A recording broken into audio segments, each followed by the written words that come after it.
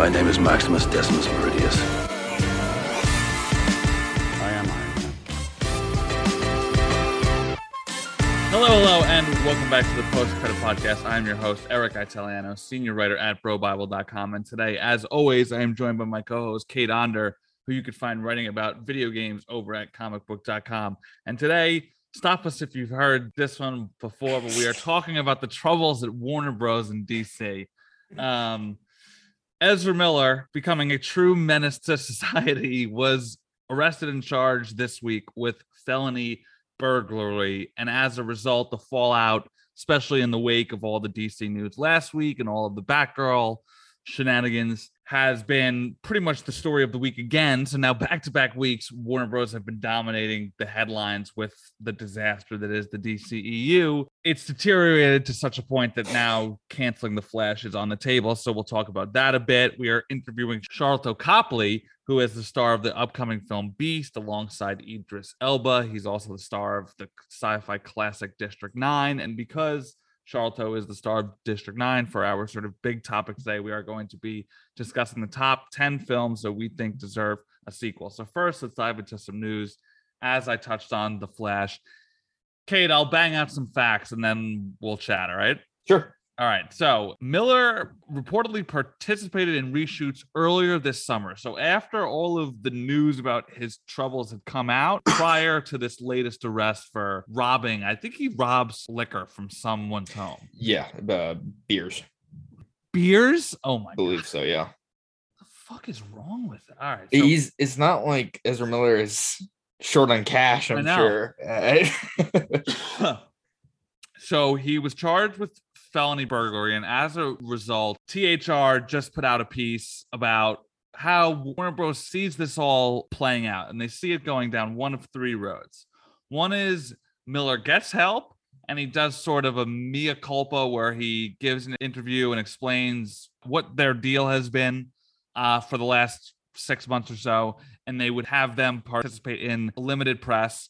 Option two is they do not get help. They are not part of the marketing at all, and the role is recast. Frankly, I think the role is going to be recast regardless. That's just a fact at this point. By the end of it or during Just this? During what? The lead up to the movie.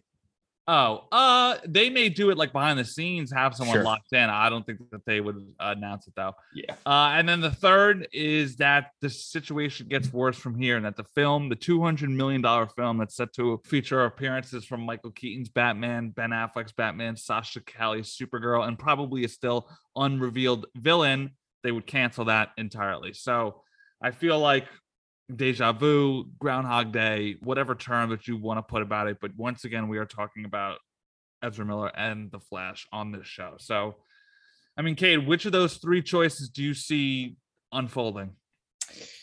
I would bet on the second one, that they just kind of continue to sweep it under the rug, with the exception that if Ezra Miller commits a violent crime or something more than stealing beers, I think you can kind of write that off enough. It's not good, but you can kind of be like, it's just beers or whatever, right? But if this escalates, I think it's done. I think there's so much bad publicity around it that I could totally see them pulling the plug. If that's really on the table and they are considering that, I think they're just waiting for that next shoe to drop before they actually go ahead with it.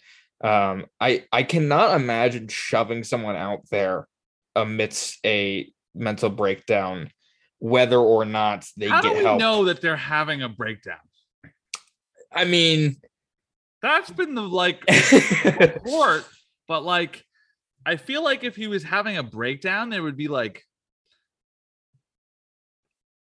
I don't know. I just feel like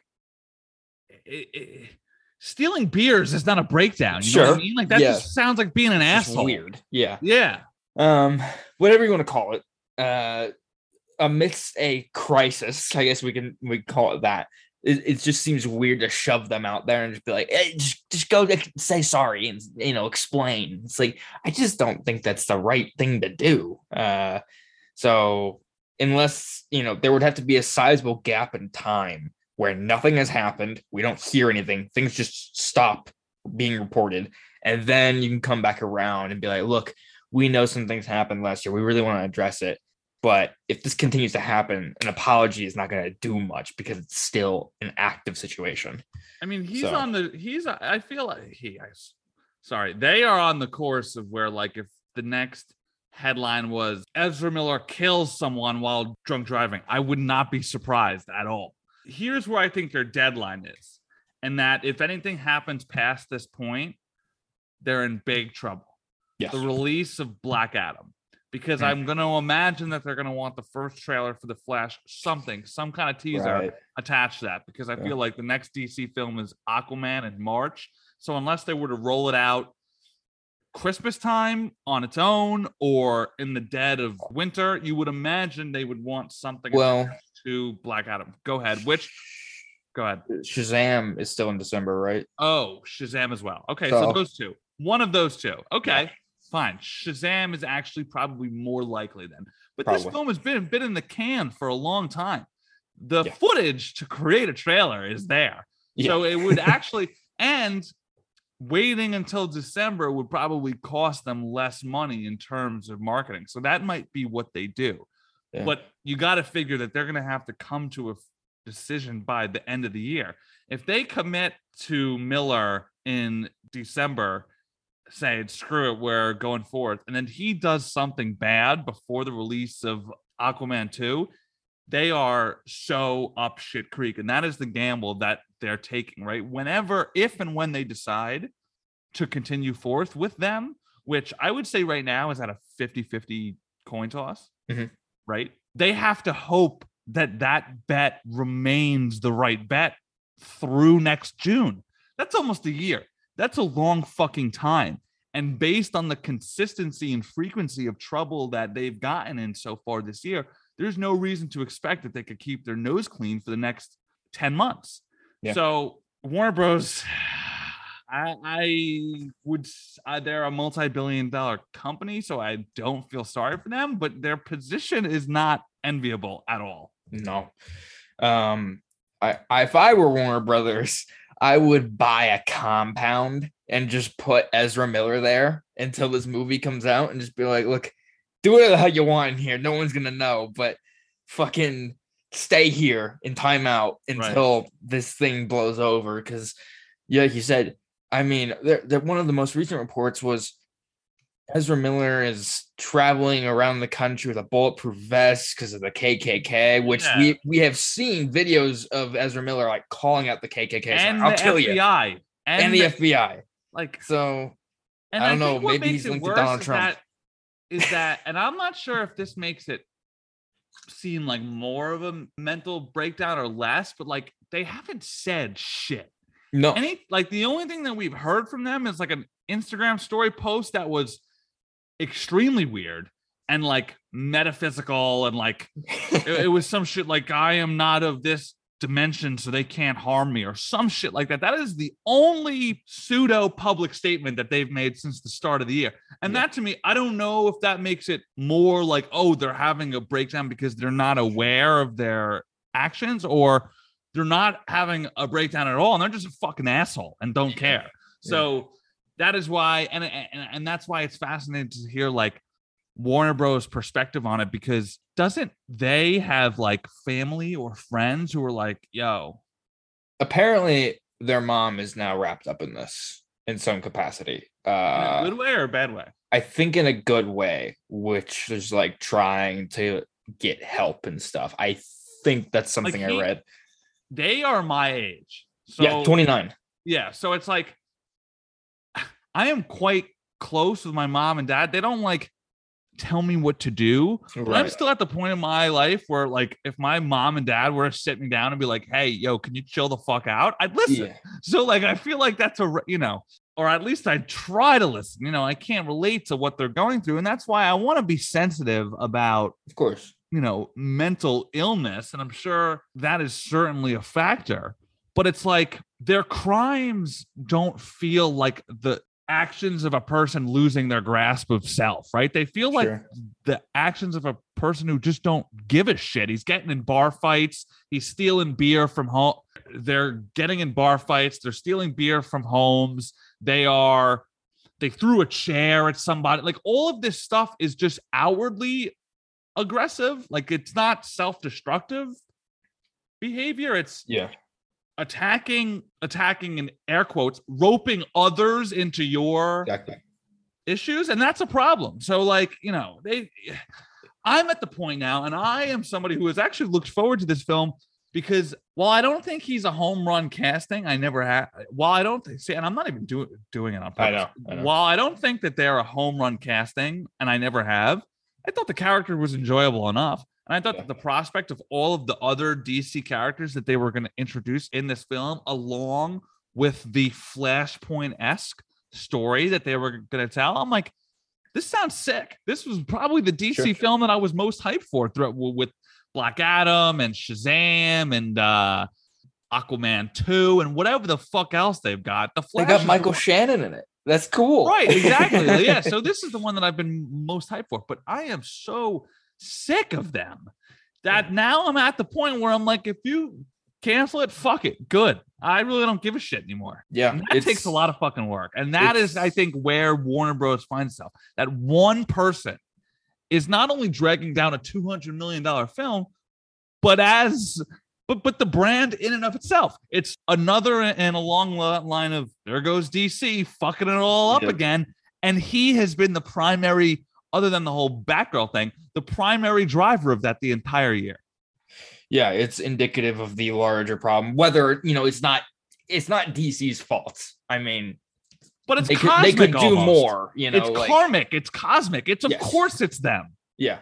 It's just another, oh shit, here goes DC again, like you said. It's this shit doesn't happen to Marvel. The most they've had is some anti-vax people. And even still, they snuffed her out quickly and quietly. Yeah, and they go in and they say, shut the fuck up or you're out. So like they're on top of that, where DC is just kind of like, we don't know how much contact they've had with Ezra Miller. I mean, Ezra Miller went to do reshoots, so they saw him.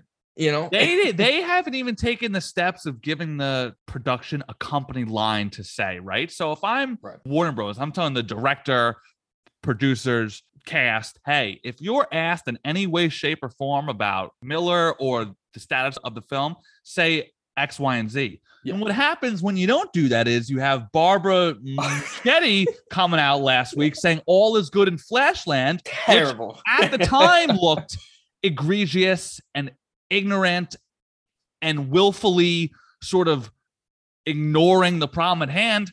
And somehow that is aged diabolically worse over the course of a week. And that is what happens from an overall lack of communication and planning and leadership and all of the issues that have plagued the DCEU for 10 plus years. Yeah. I got slammed, but I think I said this maybe last time we talked, by some Ezra Miller defenders, which I didn't know existed until I tweeted out their name. And then they come in and they're like, you got it all wrong. It's a smear campaign. And I'm like, okay, you are doing internet detective work. Okay, whatever. But there needs to be some communication because no one is saying anything. You have two sides of people now that are saying this is happening, this isn't happening, this is happening, this isn't happening. And it's just a fucking shit show. The optics of this movie grow worse every day. And it's to the point where my almost 60-year-old father, who does not follow these things, knows what's going on. Well, right, because I'm sure it's to the extent where now their crimes have crossed over into the mainstream. Like that is how much trouble they've stirred up. And what's funny is that if this was Shazam 2 or Black Adam or Aquaman 2 or Joker 2, they could delay it a year or two. Yeah. Say, you know what? Fuck it. We'll hope that things will calm down. But under the previous regime's plans, this was the franchise reboot. Like they need this movie to come out narratively, to make the changes that they want to change. So it's a catch-22, and it's just the most DC shit ever. And that is why last week I said I like Zaslav basically coming in and saying, we're burning this fucking place down. Absolutely. I'm tearing this shit down because it is infected from the ground up, wall to wall. Yeah, it's just it's the most unfortunate situation they could possibly have run into. Like, of all the possibilities, Dwayne The Rock Johnson dies or something, right? Black Adam 2 doesn't happen. Everything hinges on this movie, the future of this franchise, the money that it would rake in. All these things depend on the Flash, and because their star, who plays two different roles in the movie, is going on a crime spree, we don't know what's gonna happen. They should just recast him as the villainous Reverse Flash. Honestly, it would make a lot of sense. I would love it if they just cancel the Flash, and then the movie that would come after the Flash narratively, they just have David Zaslav come on screen before the movie, and they're just like, "Look, we couldn't figure it out. Like, you're going to be a bit confused. Just roll with it. Yep. Here's a synopsis on the corner of the screen that tells you what would have happened. Now you're caught up to speed." All right, so hopefully this is the last time we talk about this film this summer, but I doubt it. Moving on to another big piece of news this week is a report, I think it was from Deadline, about Tom Cruise's post-MI future that he's planning with writer, producer, director Christopher Quarry, and 3 projects were name-checked: an action thriller franchise, a song and dance musical, which to see him go back to the Rock of Ages route is stunning to me, and a Les Grossman project. Now, I don't really have much to say about this, except for this is why Cruise is absolutely the best in the game, because even though MI7 Part 2 doesn't come out for another 2 years, he's already planning for what's next. And what I want to talk about real quick is obviously the Les Grossman thing is dope, and I think sort of maybe signals the self-awareness from Tom that he hasn't had in a few years. The idea of seeing him do a comedy role again is very enticing to me. But the one that I really want to talk about is the action thriller franchise in terms of how he's aging. And do we think that it is going to be a traditional Tom Cruise action movie, or are we going to see him sort of lean more into the like thriller aspect of the action part? It's an interesting question because, he's had Oblivion, Edge of Tomorrow, Mission, Top Gun, Jack Reacher. Like, he's stretched the acting career into different like subgenres, sci-fi and whatnot. So there's a lot of potential, and it's interesting because he's getting up there, like he's 60. I don't know. Because I'm looking it up now. Taken came out in 2008. Liam Neeson is currently 70. So let's call that 13 years. Yeah. So he was a bit younger. But like, is that the route that he starts going down? Yeah, I can imagine something a little more low key, not jumping out of airplanes and flying helicopters and stuff, but just keeping it grounded. I would love to see him do a Collateral again, where he's playing someone a little more unhinged and not, the hero. If you go that route where it's an anti-hero as opposed to the guy, then I think you have a much interesting franchise for Tom Cruise and can do something new for him. And that's what I want to see for that specific franchise. All right, we've got some breaking news from a massive report from Variety about DC, et cetera, one of which that just caught my eye was that the sequel to the Batman has not reportedly been greenlit yet. What? They announced it at CinemaCon, though. Batman 2 has not been greenlit yet. That's what I'm seeing. That's fucking insane. Titans and Doom Patrol are expected to be canceled. Lady Gaga will make $10 million for Joker 2. Joaquin Phoenix and Todd Phillips will make $20 million. The film is being described more like A Star Is Born than In the Heights. Okay. And then, Cade, you have one here. Go ahead. And yeah, apparently they want Leslie Grace to play Batgirl in a future DC film, or it says in parentheses, or at least star in another Warner Brothers production. So that could mean not as Batgirl, but they want Leslie Grace for something else. I don't know what that means, but seems like they are entertaining the possibility of having her continue to play Batgirl in a future DC film. I don't know what that would look like, though, because would not probably make sense for her to be in The Batman, I don't think that world makes sense for that version of the character that they were setting up. Well, they could scrap. They could scrap. They the could just character rewrite the design, whole character, yeah. But yeah, I don't know what that looks like. I guess. I mean, the question has been, what is Batman's role in the proper DC universe going forward? Because it's Ben Affleck, and now it's Michael Keaton, now it's maybe Ben Affleck again, maybe question mark, maybe nothing. Who the fuck knows? It's bizarre. Whew, look, I've spent the last few weeks singing the praises of Zaslav, but if they don't greenlight the sequel to the Batman, Mistakes. I'm going to spend a whole podcast saying terrible things about that man. I would be right there with you. It's confusing. Like I said, they had Matt Reeves and maybe even Robert Pattinson on stage going, yeah, we're making another Batman movie, which everyone assumed. But the fact that maybe the green light means they don't have a script to story. Yes. Okay. Because let me see exactly what. I'll control F here and see. Yeah, sorry y'all for this live breakdown, but this is what happens when Warner Bros. Still fucks up. Writer, director, Matt. Whoa. Where are we? I got it right here if you want me to read it. Yeah, go ahead. Writer-director Matt Reeves is on track for a sequel with star Robert Pattinson, but the project remains in development and does not yet have a green light. Any future film is years away. So that's kind of what we knew. I think the tweet we saw maybe leaving out some critical context.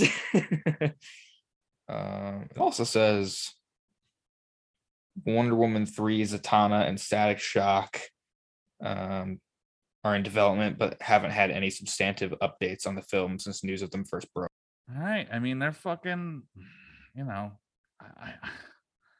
want to say that change is good. I do, but I'm trying to give them the benefit of the doubt, but I have believed in false gods before at Warner Bros. And I just don't want to go down that same road again.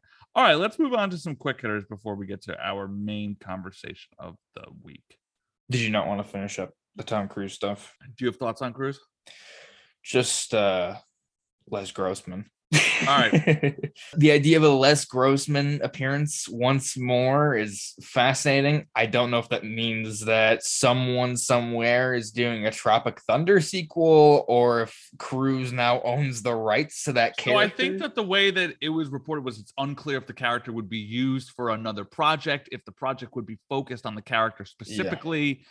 Yeah. It's just that Tom Cruise is interested in playing the character again. Which is awesome. Yeah. I love that character so much. I pitched the idea that what if in Mission Impossible they do the thing where they wear the mask and it's just Les Grossman. He's playing Les Grossman as like a crazy movie studio executive to get into some room or whatever, get close to somebody, and then he rips the mask off and it's normal Tom Cruise and peels off the large hands and shit. I think that'd be great. All right, let's move on to some quick hitters. Killer Moth was set to appear in Batgirl. Warner Bros. Discovery has slowed down the development of the following DC films: Supergirl, Static Shock, Green Lantern Corps, and J.J. Abrams' Black Superman film. Warner Bros. Was thinking about adapting The Secret Six, which are a group of Suicide Squad antagonists and Crisis on Infinite Earth prior to the merger with Discovery. Prey is Hulu's biggest movie premiere ever. Season 4 of Harley Quinn is reportedly a very safe bet. Both Constantine and Green Lantern series are still in the works at HBO Max. Zazie Beetz is in talks to return for the Joker sequel. Ironheart set photos confirm Anthony Ramos will be playing the Hood. And Taika Waititi says Marvel is developing a project about Hercules and the Olympians. Okay, let's take a quick break. And when we come back, we will be talking about movies that we think deserve a sequel. All right, folks, we are back. We are talking about our main topic of the week, given that we are interviewing District 9 star Charlotte Copley, who I think District 9 is probably one of the films of the last 20 years that is near the top of lists of films that people would like to see have a sequel. So with that in mind, Kate and I are not quite drafting because Kate, so if I take something, it's off the board for you? We can do a draft again. Sure. Yeah. Oh, what? You're feeling cocky because you smoked I'm the last one? scared more. I'm scared you'll take something I like. I got a big list here. All right, Cade, heads or tails? Tails. Heads. Finally. The Jesus. one time I don't go heads because I've been going heads. Yep, So that's how it happens. All right, good, because getting the Dark Knight last time absolutely crushed me. So that was bad. yeah, I got fucking smoked. And at first I thought like Zack Snyder bot had found the pole, but no, I just think I got fucking bodied. So I think we're tied now, 1-1. Yeah. Are those the only drafts we've done? I think we did one other one, but I don't know if we ever polled it, so we don't have a winner. All right, so I mean, basically this could be anything, any film that you think deserves a follow-up film. This is probably the hardest draft we've ever done because I found it difficult to research given its broadness and given its subjectiveness. But something I learned from the last draft is I am gonna lessen the gas on my personal choices and lean into being a crowd pleaser. So with my number one pick of films I believe deserve a sequel is Top Gun Maverick. Captain Pete Maverick Mitchell. Let me be perfectly blunt. You are not my first choice. You are here at the request of Admiral Kazansky, AKA Iceman. He seems to think that you have something left to offer the Navy. What that is, I can't imagine. That's a good pick. I didn't have it on my list just because I'm like, that movie is so perfect in my mind that if that's where they leave it, I am so content. But it would make $1 billion. It's a no-brainer. Yeah. Yeah. If you're a studio executive, like how we could talk about these as much as we see fit. This movie just came out, but I just think like it was such an unbelievable hit, and both dollar-wise, but not in a cheap sense. Like people fucking love this movie, critics, fans. So I see no reason why they shouldn't run it back, especially now it's like it's past Titanic on the all-time domestic gross list. That is fucking insane. And they're bringing it back to IMAX for a third time. Yeah, this weekend. Nuts. Yeah, I've never heard of that happen. You usually get two if you're really good. Look, like I've said on the show, if they're going to, they've got about 5 years on cruise to do it. So yeah, you gotta speed that up. All right. Now you haven't looked at my notes, right? No. All right, good. I have Spider-Man 4, sequel to Spider-Man 3. No brainer. It's that's my white whale, baby. I can vividly remember the day my mom came into my room or whatever I was doing and told me, hey, I just read on Yahoo that there's not gonna be another Spider-Man movie with Tobey Maguire. And at that time, they had announced that they're going to And that was the day your life changed. I cried. Like, I was so upset. And I was like, what does that mean? What? No more Spider-Man. She said, well, they're going to apparently do something else with a different actor. I'm like, I don't want a different guy, and I want my Spider-Man. I want my Spider-Man. And, what we got was fine. I like Andrew Garfield, but it's not Spider-Man 4. Nothing ever will be until Sam Raimi and Tobey Maguire step it up and come back. But I'm glad, we got him back for No Way Home at the bare minimum. Yeah, I mean, I figured that you were going to take that one. Just like you a few weeks ago let me take Blade Runner 2049. I was never going to take that. Yeah, thank you. Because that's your fucking sauce right there. The relationship we have would be over. So with that said, I am actually from my number 2 pick going to take Blade Runner 2049. This was originally planned to be a franchise or at least a 2-parter. So it's within the realm of possibility for this to go down, especially the way that I think people have come to, like the way it's become a cult hit over the last few years. Now, I don't know if that cult success would be enough to translate it to being a financial success, but because Denis Villeneuve, I think for the first time in his career, is a household name thanks to Dune. Like I think film heads have known who he is for 10 years at this point. 100%. But I think like the public, I mean, what had he done before this? That was probably his most popularized commercial hit. Sicario, Arrival, Sicario. But I still don't think that the average film goer it's like, oh, Denis Villeneuve, my guy. But if it was like from the director of Dune, what? I think they knew his movies. Yes. Yeah. So, and Blade Runner 2049 personally is my fifth favorite film of all time. So the combination of it being already planned, the film appreciating in value over the years, and the director and star being more famous and powerful now than they were then. And it sounds like in some capacity we're getting some kind of follow-up because Ridley Scott's doing that Amazon series, but it's like 2070s, 2090, something like that. So I mean, I don't know how connected that's going to be. I mean, that could mean something else beyond it actually being set in that year, but it's hard to imagine. Yeah. But we also did get a sequel to the original Blade Runner, which was not a financial success and was a cult classic. So nothing is off the table. Let me just say, I am not going to take it. It's worthy of being on this list, but since this conversation is about District 9, kind of, I feel like that should just be not on the board. It's on the board as a whole, right? Like it is, It exists. We all want it. It's gotten a first round bye. Yeah, exactly. All right. Ooh, I got a lot on here. I'm going to go Man of Steel 2. Oh, You have to decide what kind of man you want to grow up to be. Whoever that man is, good character or bad, he's going to change the world. Good. At least someone wants it except for me. Yeah. No, I mean, they should have made it in 2016. Exactly. So whoops.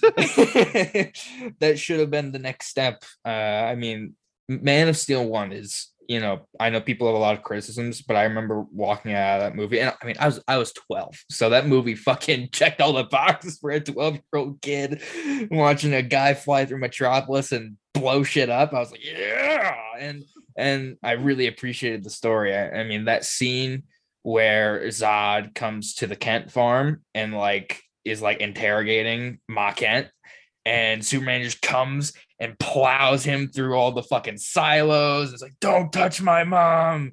And then they have the fight in Smallville, is amazing. That's some of the best superhero shit out there. Dude, the last hour and a half is just like action. Amazing. It's so amazing. And we've talked about it before, but the impact of Superman killing somebody is more crucial than I think a lot of people give it credit for, and has a lot of weight. And I like just the idea of a Superman who's not wanted and is feared and has to step up to what we know him as in the comics, as a symbol of hope rather than someone to fear. And I thought that was an interesting arc that they never really got to finish. I know. And it's so funny. Now here we are 10 years later and people are still like, Man of Steel 2, I'd watch it. Yeah. But they just refuse. They're like, nope, here's Shazam 2 and Zatanna or whatever the fuck they've got going on over there. Yeah, it's a shame. This is your Spider-Man 4. What? It's your Spider-Man 4. Not quite. Not quite. Kind of, but not quite. So for my number 3 pick, I am going with The Raid 2. Yeah, I mean, the Raid 1 and 2 are literally the two best, not the two best because I think there's different types of action, but when it comes to hand-to-hand combat, the Raid 1 and 2 are head and shoulders the best I've ever seen in my entire life. The Raid 2, I think it depends on what you want from these films. Mm-hmm. I think Raid 1 is better because it's easier to follow. There's literally no plot except a good guy climbing up a building. Yeah. But the Raid 2 keeps all of the badassness of the Raid 1 while introducing an actual story. So I think they're really both equal. But the point being is, if there was ever an action franchise that deserves a 3-part story, it's the Raid. The star of it, Iko Uwais, has become a Hollywood player, so he's a bit more famous than he's been. The director is a bit more famous than he was, so the talent is in place, audience is in place for it. The legacy is in place. I have no doubt that the Raid 3 would be fucking incredible. And then we're talking about the Raid franchise, if not already, as one of the best action trilogies of all time. So, yep, Raid 3. It's a shame that we never got that Deathstroke movie. Yeah, absolutely. That would have fucking been sick. Yeah, absolutely. So good. Yeah, valid pick. So this is your third, right? Yeah. I'm going to go The Nice Guys. I've got that on my list too. Very well done. You're a private investigator? My profession is very complicated, okay? It's nuanced. That's a lot of blood. This movie, if you never watched it, it's on Netflix right now. So go. Yes, I actually tweeted that from our post-credit pod. Breaking news: The Nice Guys is on Netflix. It got like 200 plus likes. People love that fucking movie. It's such a good movie. I took my mom to see it. We don't see a lot of movies, but I took her to see that, and I thought it was so fucking funny. Ryan Gosling has such comedic chops. Like, he is one of the funniest guys that is not in many comedies. Hilarious. And the movie has a lot of style and a little bit of heart. And I think we're missing a 70s, 80s buddy cop detective movie in this day and age. And I would love for a sequel of that to happen. I don't think it's out of the question for Netflix to come in and be like, hey, this movie's doing really well on our platform. Yeah, right. Ryan Gosling, it was just in The Gray Man. What if we do a sequel? Maybe. We'll see. Yeah, that's actually a really good call. Like, Netflix trying to resurrect films that do well on their platform. Yeah. Have they done that before? Oh, Like, I guess you could count like El Camino, right? Yeah. Like, hey, Sure. a lot of people are watching Breaking Bad. Vince, you want to come do whatever the fuck you want to do? Yeah. The only thing I can think of is a TV show that Manifest. Uh-huh. That was a show that got canceled, and Netflix was like, "We'll finish it." So Right, yeah. possible. Cool. Okay, for my number 4 pick, I'm going Kill Bill 2. This is something that Tarantino has talked about for 10 plus years. This is the story that makes so much sense. The popular fan casting these days, Cade, you've heard of what the story would be, right? It would be the young black Yes. girl who watches the bride kill her mom in her kitchen at the start of Kill Bill 2. Her growing up, and the fan casting for that is Zendaya, which I fucking love. That'd be awesome. I love that idea. Uma Thurman is, she's pops up here and there these days, but like back in her day, Pulp Fiction and Kill Bill, she was the fucking best. So I'd love to see her and like a Tarantino. What he used to be famous for was resurrecting the careers of former stars. So for him to like do that with his own muse would be awesome. Tarantino claims his next and 10th film will be his last. I don't know if I believe him, even though he said it for quite some time. I wouldn't want to see Kill Bill 3 be his last film, but I still would like to see it exist in some way, shape, or form. Yeah, he's put a lot of asterisks on things. He's like, well, if I did that Star Trek movie, it wouldn't be my last one and stuff. So like, I could totally see him being like, I could do maybe 11, Right. But it sounds like he wants to keep it in that general range. But yeah, no, you're completely right. The interesting thing is Uma Thurman at that time was like a person that was like on like a poster on your wall, but not because she was like a beautiful woman. It was because she was like an action star, and she was like an awesome like hero and actress. Like she was real proper talent. So yes, that would be, I hope that can happen one day. I think that'd be a wonderful movie. All right, my number 4. I'm going to say Zack Snyder's Justice League. You are such a fucking cheat. Are you trying to game the bots here, you fucker? No. I really do so want to full of see that. shit. I really do want to see that. That's not even your 5th choice. It's your 4th choice. I thought you might get it, so I put it up a slot. Yeah. All right. All right. Go ahead. I think that is I mean, it's never gonna fucking happen at this point for 85 different reasons. Are you a Snyder stan? Are you a closet Snyder stan, Cade? You have multiple bot accounts. And you're just furiously tweeting, "Restore the Snyderverse. Bring me David Zaslav's head on a pike." Just shit like that. I have a confession to make on air. I rigged the Oscar fan moments for Mr. Snyder.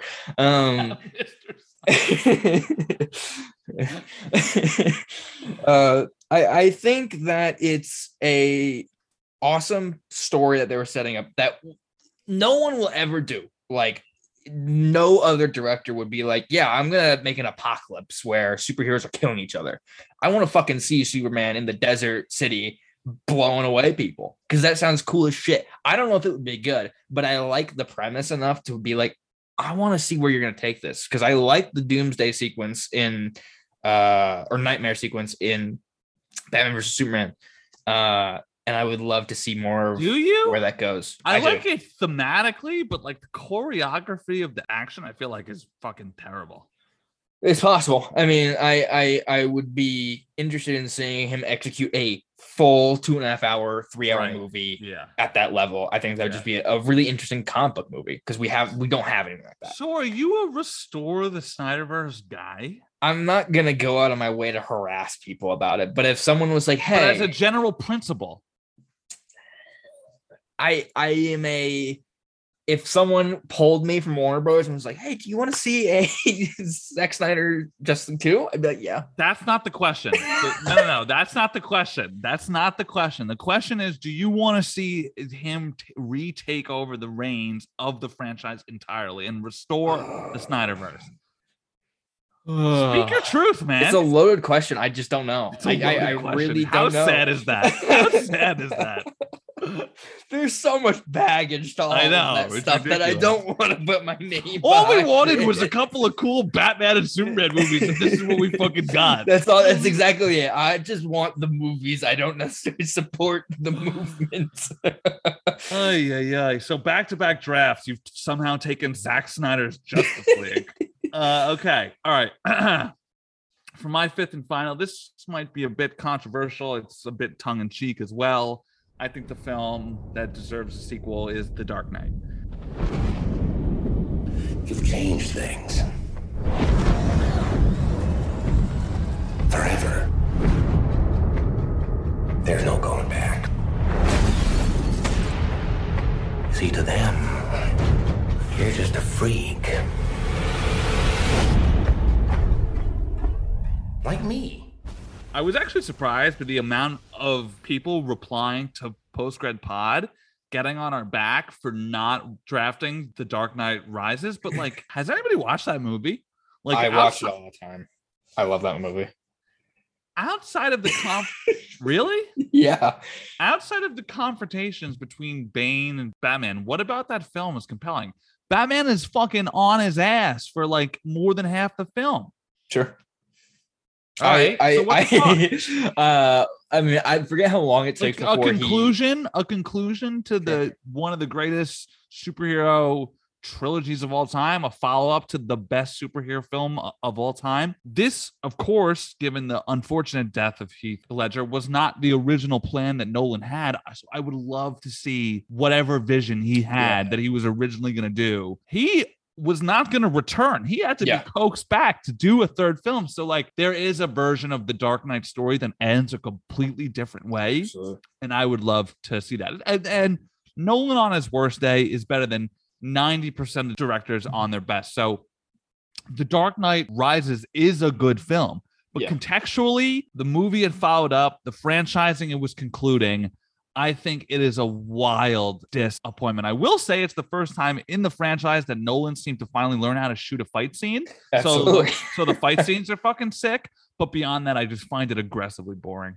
I don't find it boring. I would say I find it riveting in many senses. I think that when Batman shows up for the first time on the stock exchange heist But that's like halfway into the movie.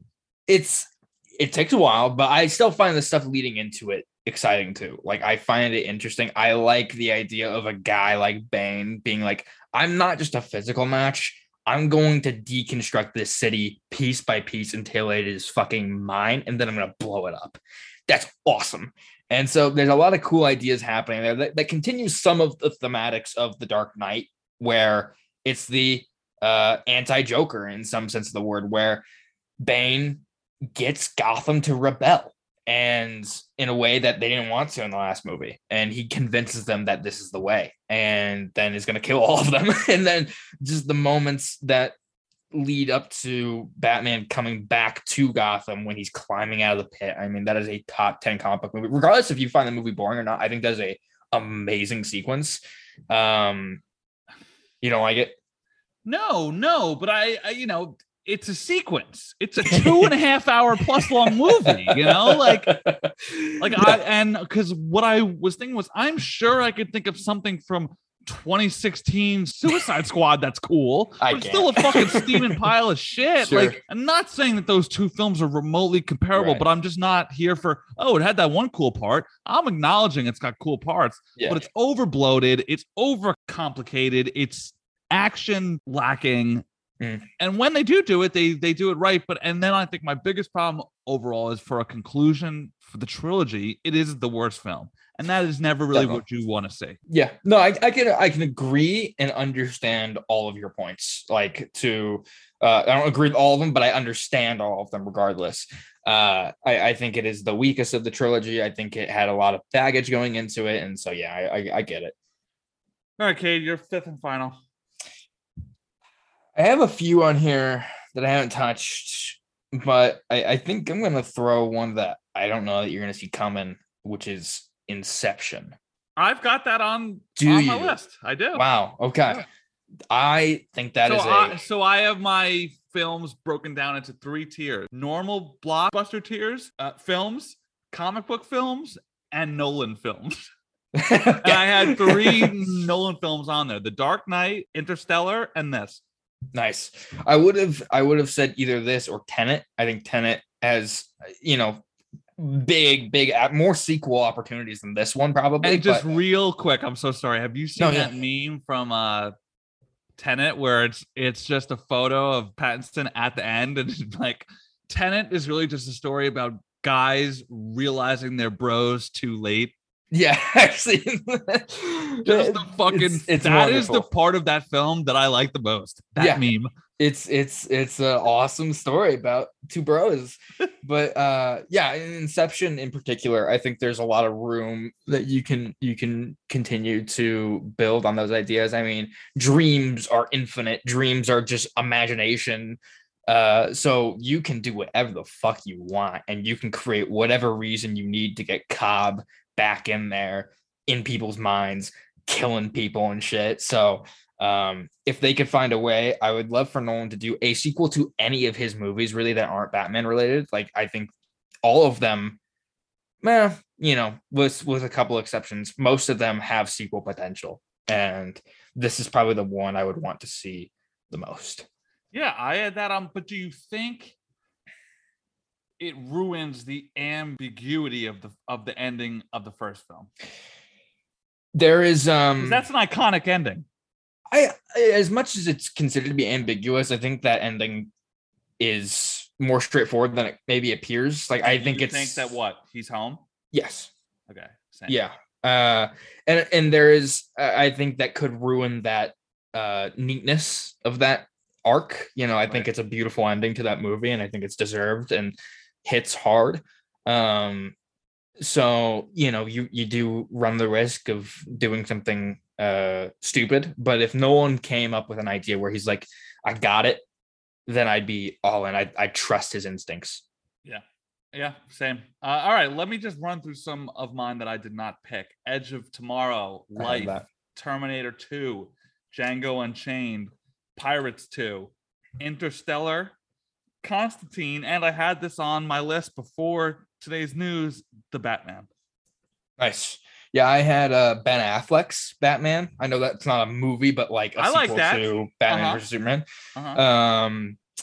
Blade Runner 2049, 28 weeks later. So Oh, 28 nice. months later. Uh-huh. Edge of Tomorrow, Monsters Inc. I've Uh-huh. always really wanted a Monsters Inc. sequel. Solo, National Treasure 3, World War Z, and Elf. Oh, those are Thank all you. very good, kid. Yeah, thank you. All right, and just to recap my 5, I had Top Gun Maverick. I had what did I take second? Blade Runner? Yes, Top Gun Maverick, Blade Runner 2049, The Raid 2, Kill Bill 2, and The Dark Knight. And you had Spider-Man 4, Man of Steel 2, The Nice Guys, Zack Snyder's Justice League, and Inception. okay. All right. Now over to our chat with Charlotte Copley.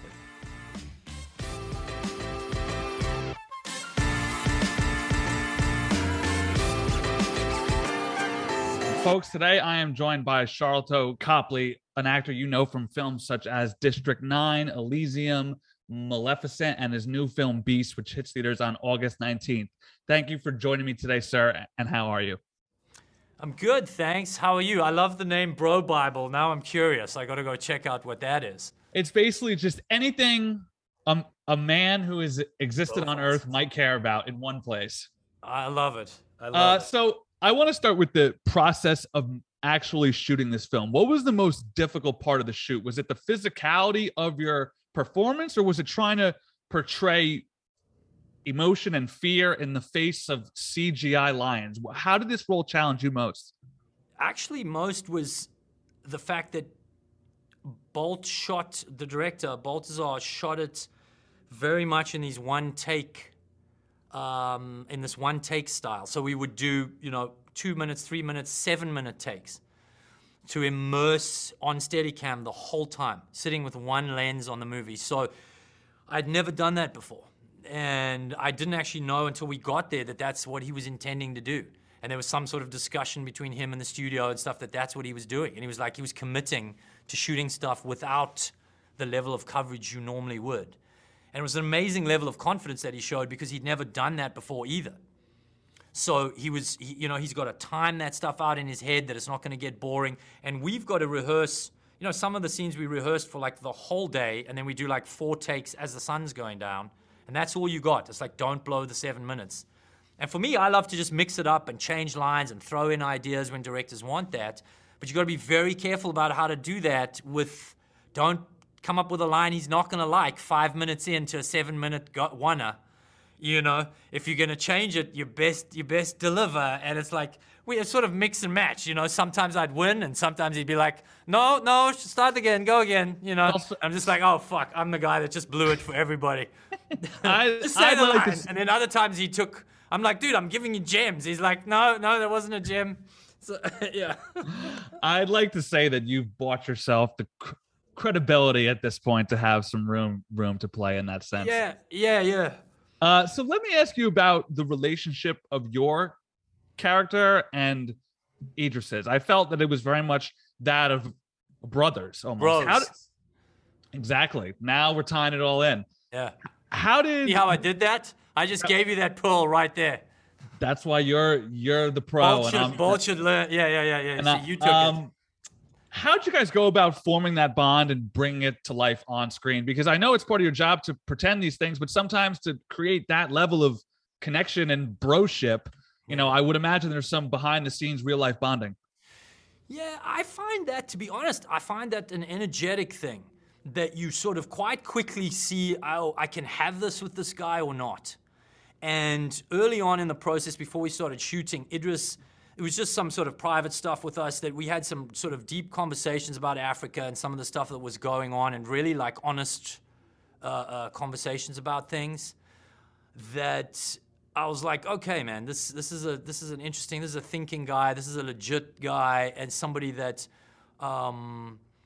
has a genuine interest in Africa and the issues going on, and like is not going to have like the PC version of conversations with me. And it's like, okay, this is just that was enough to kind of energetically feel that there was something there. This is somebody that I could befriend, And then behind scenes, I mean, we watched football. We watched the Britain. What was it? The European Cup of Nations. We watched England in the final together.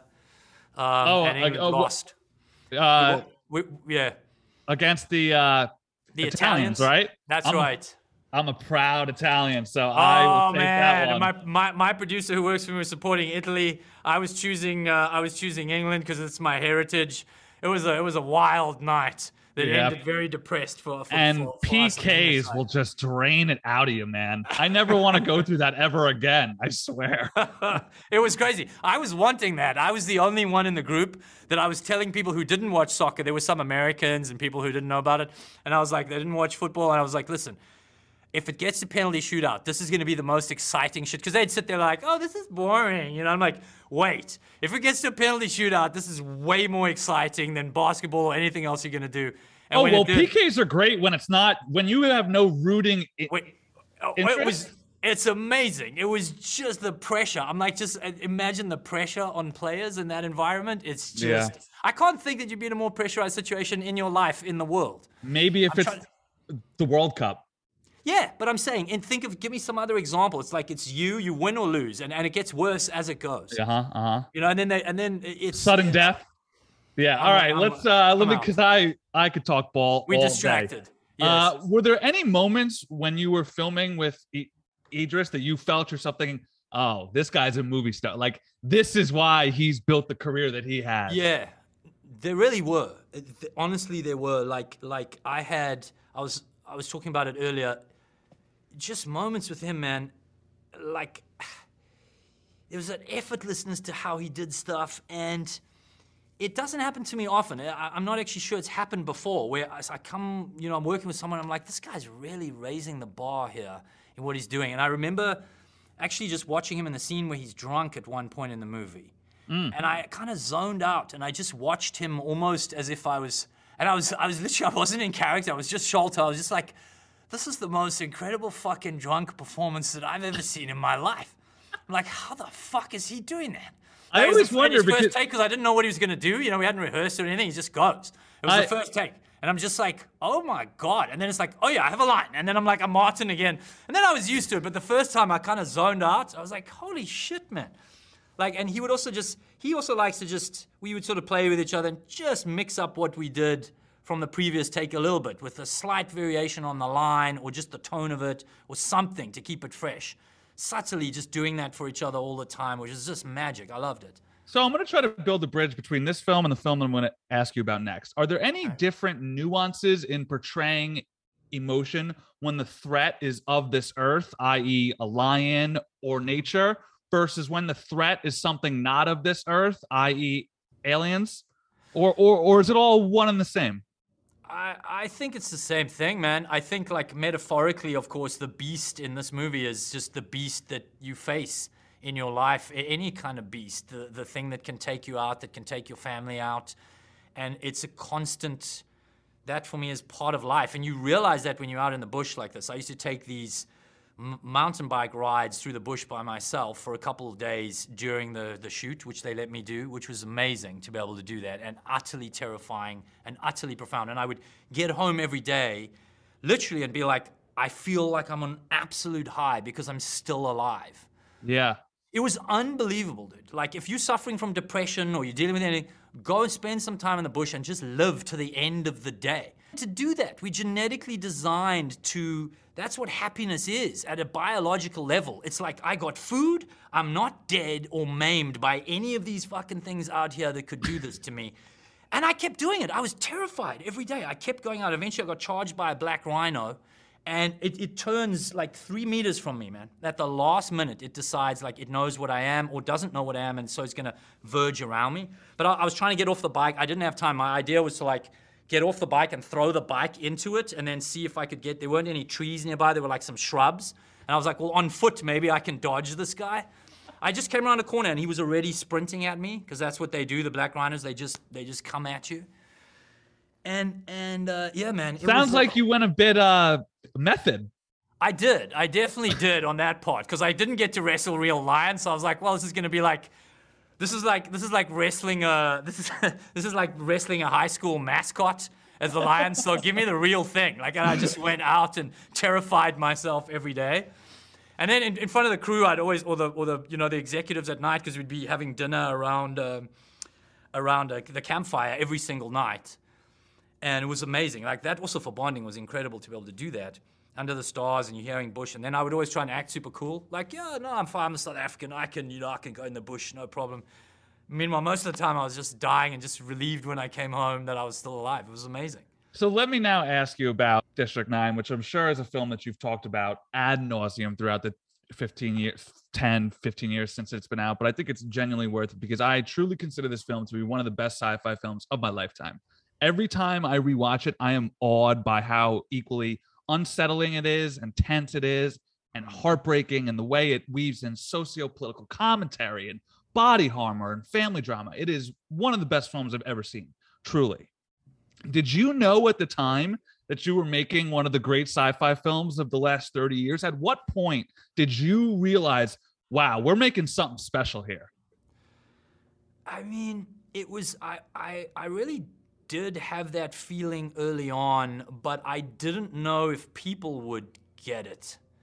You know, meaning it was special to me and Neil. I was like, we're doing something that's deeply personal to us in terms of our experiences and our art and what we like. And it was a true connection and kind of one of those moments where the stars align and I could bring everything that I'm good at and he could bring everything he was good at. And it was a sort of a magical thing. And he actually teased me for about 24 hours afterwards because we had a time difference. He was in New Zealand. He'd actually told me that when Sony saw the movie, they weren't going to release it theatrically because it wasn't really working. And we sort of prank each other. And I felt this sort of disappointment, but at the same time, and the odds were so against us that I actually then, I settled with that over the 12 hours. Then I sent him an email and I was like, dude, it doesn't matter. Like the fact that we made this, I'm so proud of what we've made. And then he's like, oh, no, dude. It's like, obviously they love it. They're like freaking out for it. I was like, dude, fuck off, man. You could have told me, like, don't make me wait 24 hours for that shit. He's like, yeah, dude, we made a sick fucking movie. Of course they love it. Yeah. It was crazy. Man. So why do you think that film has struck a chord in the way that it has, other than it just being of the highest quality? Because when I told people that I was going to speak to you, the effusive praise for this film was deafening. Yeah, I think it was one of those things that, for me, as an audience member, I've been kind of disappointed that there weren't more films like that. You know, when something comes out that feels like it's sort of more real legit art almost, if you will, but also commercially entertaining. I mean, there's the latest thing that I saw was what is it? Everything Always... Everywhere all at once. Everywhere all at once. You know, where you'd see something like, wow, okay, that's refreshing. So as a film fan, like, I think it just does the things that you want good movies to do. You feel it.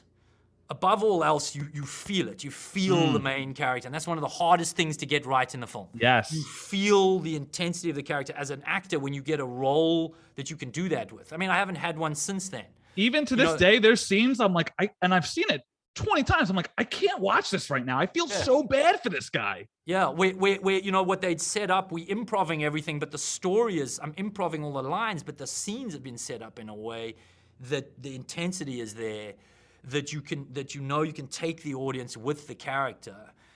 That's the number one thing for me. It's like, I remember at the time people talking about the action sequences in the movie, and one of the Transformers movies was out there, and I love Bay, and I love that way he does action a lot of the time, but I remember we flipped a car. You know, there's a scene in the end where you get hit?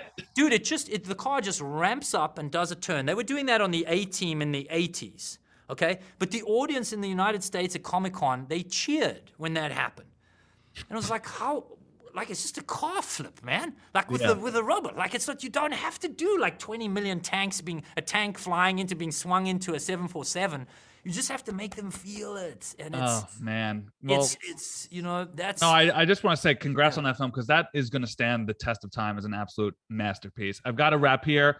Cool, Your man. friend Neil, who you've known for 20 plus years at this point, I imagine, has said that a sequel is in the works. Has he involved you in the creative process at all? Man, we've been Please, working. go ahead. I did a draft. I sent it back to him. He's done a draft. It's like just trying to find the right sort of story. There were some things going on socio-politically that he felt maybe timing-wise he didn't want to go immediately. So maybe in like a year and a half, like he wants to have something to say, Because Christopher promised he'd come back in 3 years, and that's promise. Bro. And that's a promise that I want delivered on. Sharlto, ever since I was introduced to you in that film, I have found you to be one of the most compelling performers out there. So I thank you for both your work and your time today, sir. Thank you, bro. I hope to visit you again soon on this great named website. Thank you, brother. Check it out. Brother. Bye. Cheers, Sharlto. Bye-bye.